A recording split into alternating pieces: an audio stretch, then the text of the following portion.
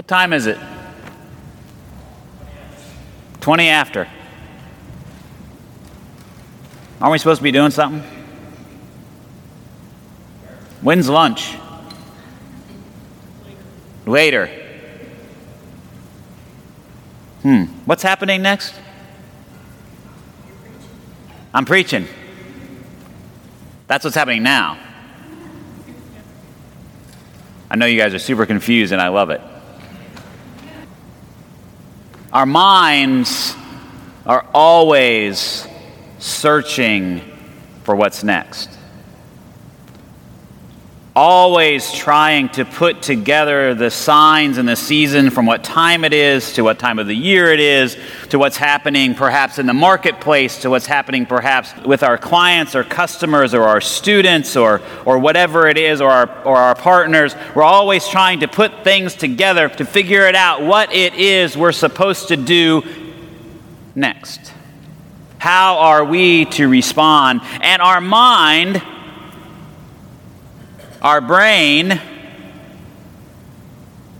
loves to find things that are fearful. Loves to find things that tell us danger, danger, or danger, Will Robinson. You're dating yourself again, right? Right? It's just interesting to me that especially as we came into this pandemic and as we came into this election year, everybody's brain is flashing the red lights. I don't know of anyone who at any time during this, unless you just don't really have a pulse, who hasn't at some point in time had some, what you might have called irrational fear about something. Maybe you get a little sniffle and you're like, oh, am I next? Does this mean I'm going to be on a ventilator in another week? I mean, our brains can go to that immediately. In terms of the political nature of things, like, oh, what happens if this person gets elected or that person gets elected? That means bad things for me, or that means good things for me. We project these things mostly out of fear, sometimes out of hope, but mostly out of fear, and we begin to try to protect ourselves and do things so that we will keep ourselves from being hurt, so we don't have to live in that fear. We're always doing things, wondering what's happening next. Where are things going? What season are we in? In the letter that Paul writes to the Thessalonians, he starts out this way in chapter 5. Now concerning the times and the seasons, you do not need to have anything written to you. For you yourselves know very well that the day of the Lord will come like a thief in the night. Something's going on. There must be something happening. There must be some people saying, when is this going to happen? When is that going to happen? When are things going to change? When is, like we always do. Trying to figure it out, trying to put it all together. And Paul basically begins to reassure them about some things. But our usual mode is to act out of fear. And that's the take I want to look at this other scripture passage that we looked at. It's problematic, this scripture passage. Matthew 25, 14 to 30. It's super problematic. One, it mentions slaves and masters. And for modern people, they're like, what? So this is a story about a manipulative master who basically uses his servants to make him money without having to do anything himself. Awesome. Is this what your faith is about? I mean, it's problematic. It just from that point of view, but it's also problematic with what happens when he comes home, because he casts this one slave who basically acted out of fear into the outer darkness, and then says, oh, well, give whatever I'd given him to the one who had the most, because the people who have are going to get more, and the people who don't have are going to get less. Wow. That doesn't sound like a biblical imperative at all. And so it's problematic. And I'm not going to be able to go through all the problematic things today. I'll just tell you, the commentators don't like to deal with that section much at all. And most of the time we use it as an allegory that God has given us gifts. God has given us things, talents. They use the word talent in here. That's how it gets translated. It's probably what a talent was basically, one talent was worth a year's wage. So whatever you make in a year, the first one was given 5 years of wages, the second one 2 years of wages, the other one 1 year of wages. Just entrusted with that. Here it is. Take care of this for me. And so that's sort of the allegory that we use, is that God is the master, we're the servants, and God has given us these things, and we are called then to use those talents. We're called not to bury our talents, not to bury the resources that we have. I would say not to act out of fear, so that we can give thanks when the master returns. Because the three parables that are around this are all talking about, and the song that was just sung was about being ready for when the master returns, being ready when the Son of Man comes, when Jesus comes back. Because that's Jesus is talking about that in his parables. And so I think it's not a bad allegory. I think that's a good encouragement, and something that the biblical narrative would say is that God has given us resources and things. God called together the Israelites not for themselves, but to be a blessing to all the other nations. Even though you see how they manipulate that through time, and how they get selfish and they get hoarding and they pull back and they make all these differences between themselves and others, throughout the scripture over and over and over again, they are called to be a blessing to others. And I think that's the larger biblical narrative. So I don't mind that allegory, right? We've all been given things, and when we act out of fear and when we hoard, we really are denying the gifts of God. And we're not contributing to the common good. So I think that's an okay allegory. But what I find interesting here is in these parables, and in almost all of Jesus' parables, he really points out for us human nature. That fear-based attitude that we live with. Or maybe I'll just be honest, that I live with a lot. As I read the signs and the symbols and where things are going, my first response is not, I trust in God, and I'm going to continue to do what I need to do, and whatever happens, I'm going to be able to deal with, because God will be in the midst of it. I'll just be honest, that is not my first inclination. I don't know about you. I know people who have, at least verbally, have a much different relationship with God and feel like that's what they do. At least they say that to themselves. I don't know if they act from that. I'm really a recovering pessimist, is what I'm trying to be a little bit better, because pessimists don't see reality. Optimists actually see things the way they are, but that's another story. I look at things and I go, oh boy, now what? I've got the first thing going up, the red lights are going off.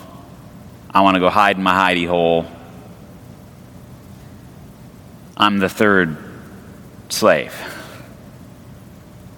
Oh, you gave me this? Oh, if I go out and try to do something with this, it might not work. And if it doesn't work and I lose it, I know you're a hard master, and that's bad. And it'll be bad. I mean, unfortunately, Jesus doesn't tell the parable where one of the slaves loses it all in trying to invest it or in trying to do something with it. And I mean, it would be lovely and tidy and neat, wouldn't it? If the master came and said, "Good job. At least you tried something. I'm not kicking you out because you," right? But that's not, Jesus isn't that tidy. Paul, in his letter to the Thessalonians, it's sort of the same thing, right? "For you yourselves know very well that the day of the Lord will come like a thief in the night. You don't need to have anything written to you about concerning the times and the seasons." They're seeking to figure out what's going to happen, when are things going to happen, how are things going to go. When they say there's peace and security, then sudden destruction will come. Right? How many of us started out 2020 with grand, amazing plans for the year? Right? We're gonna nail it. Like, we're gonna have a capital campaign, and we're gonna pay off all the debt. Right? We're gonna bring people together, we're gonna celebrate, we're gonna have drinks, we're gonna have food, it's gonna be amazing. There's peace and security, and then sudden destruction comes upon them. How many of us on the eve of the election thought, if this doesn't go right, whatever right is, the whole nation's just going to blow up and there's going to be destruction? How many of us were fearful of that? Paul says, the time of Jesus' returning will come upon us like labor upon a pregnant woman. Meaning it will come when it's time. And that's when the baby's going to be born. Not before, not after. And any of our prognostications, even though medically today we like to make sure that we know the date and the time and the place and all of that. And then he says, for all of you who are fearful about this coming day of the Lord, this coming judgment day, for all of you who are fearful of this, you're not in darkness for that day to surprise you. For you are all children of light and children of the day. Here Paul is using a very Greek sort of oriented thing, right? Sometimes we get into this and we really have to mess with this because it's problematic again, right? That light is good, dark is bad, blah, blah, blah, blah. That's just the way, it's a metaphor for something else. To make a point, to make a sort of a this way or that way, a 1 or 0 kind of point. If you're children of light and children of the day, not are children of the night or children of darkness. So don't fall asleep as others do. Keep awake and be sober. And I love this because in one of the parables Jesus tells, he's talking about the bridesmaids and the ones who fell asleep get judged, basically. And so it's not like, oh, you got to stay awake, got to stay awake, got to stay awake. Because later Paul says, even those, whether we're awake or asleep, Jesus is coming for us. The day is for us. Let us keep awake, be sober. So it sort of goes down this path. So since we belong to the day, let us be sober. Let's put on the breastplate of faith and love. Let's put on for a helmet the hope of salvation. And here's the clincher. For God has destined us not for wrath, but for obtaining salvation through our Lord Jesus Christ, which has already come. He doesn't say that, I am.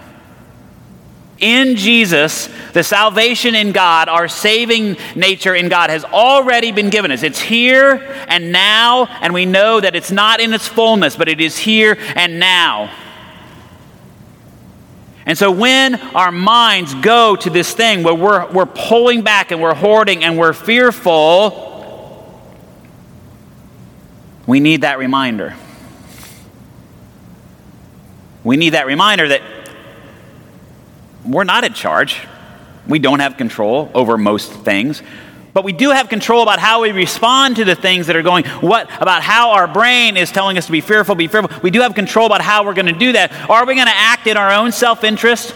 Are we going to vote in our own self-interest? Are we going to spend our money in our own self-interest only? Are we going to spend our time in our own self-interest only? Or are we going to work in the way that God calls us to, which is for the common good?